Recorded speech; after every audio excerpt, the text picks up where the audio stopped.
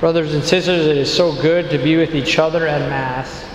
What a great gift, and to celebrate Jesus' body and blood, and to soak in with Mass itself. The salvation of the just comes from the Lord.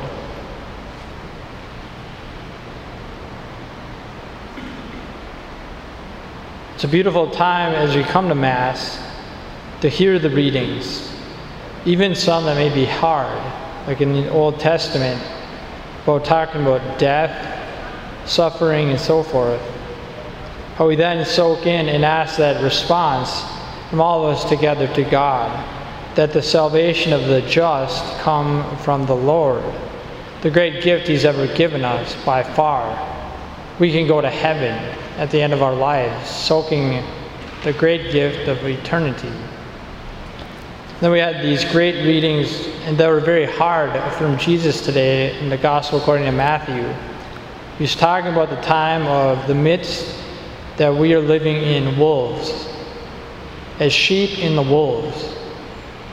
That might be a little homework for yourself, just to think about what that means. We know it in the Old Testament and the New Testament about sheep.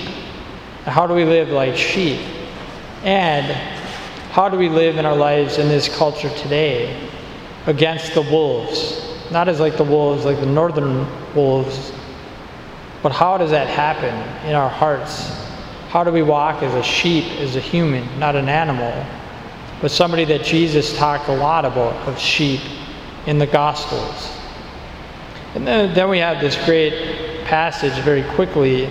I liked it myself because it helped me preparing for this homily itself.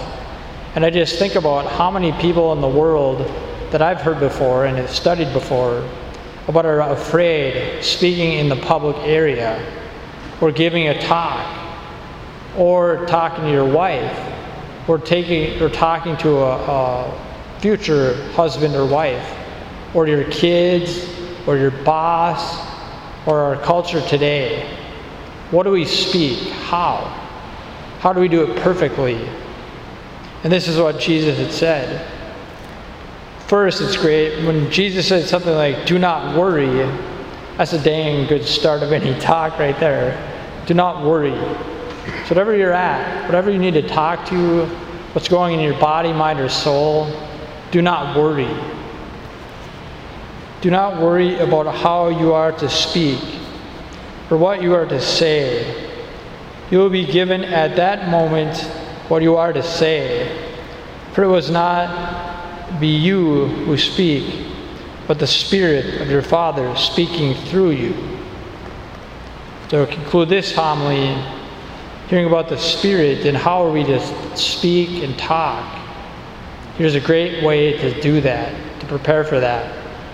Come, Holy Spirit, come, Holy Spirit, come, Holy Spirit.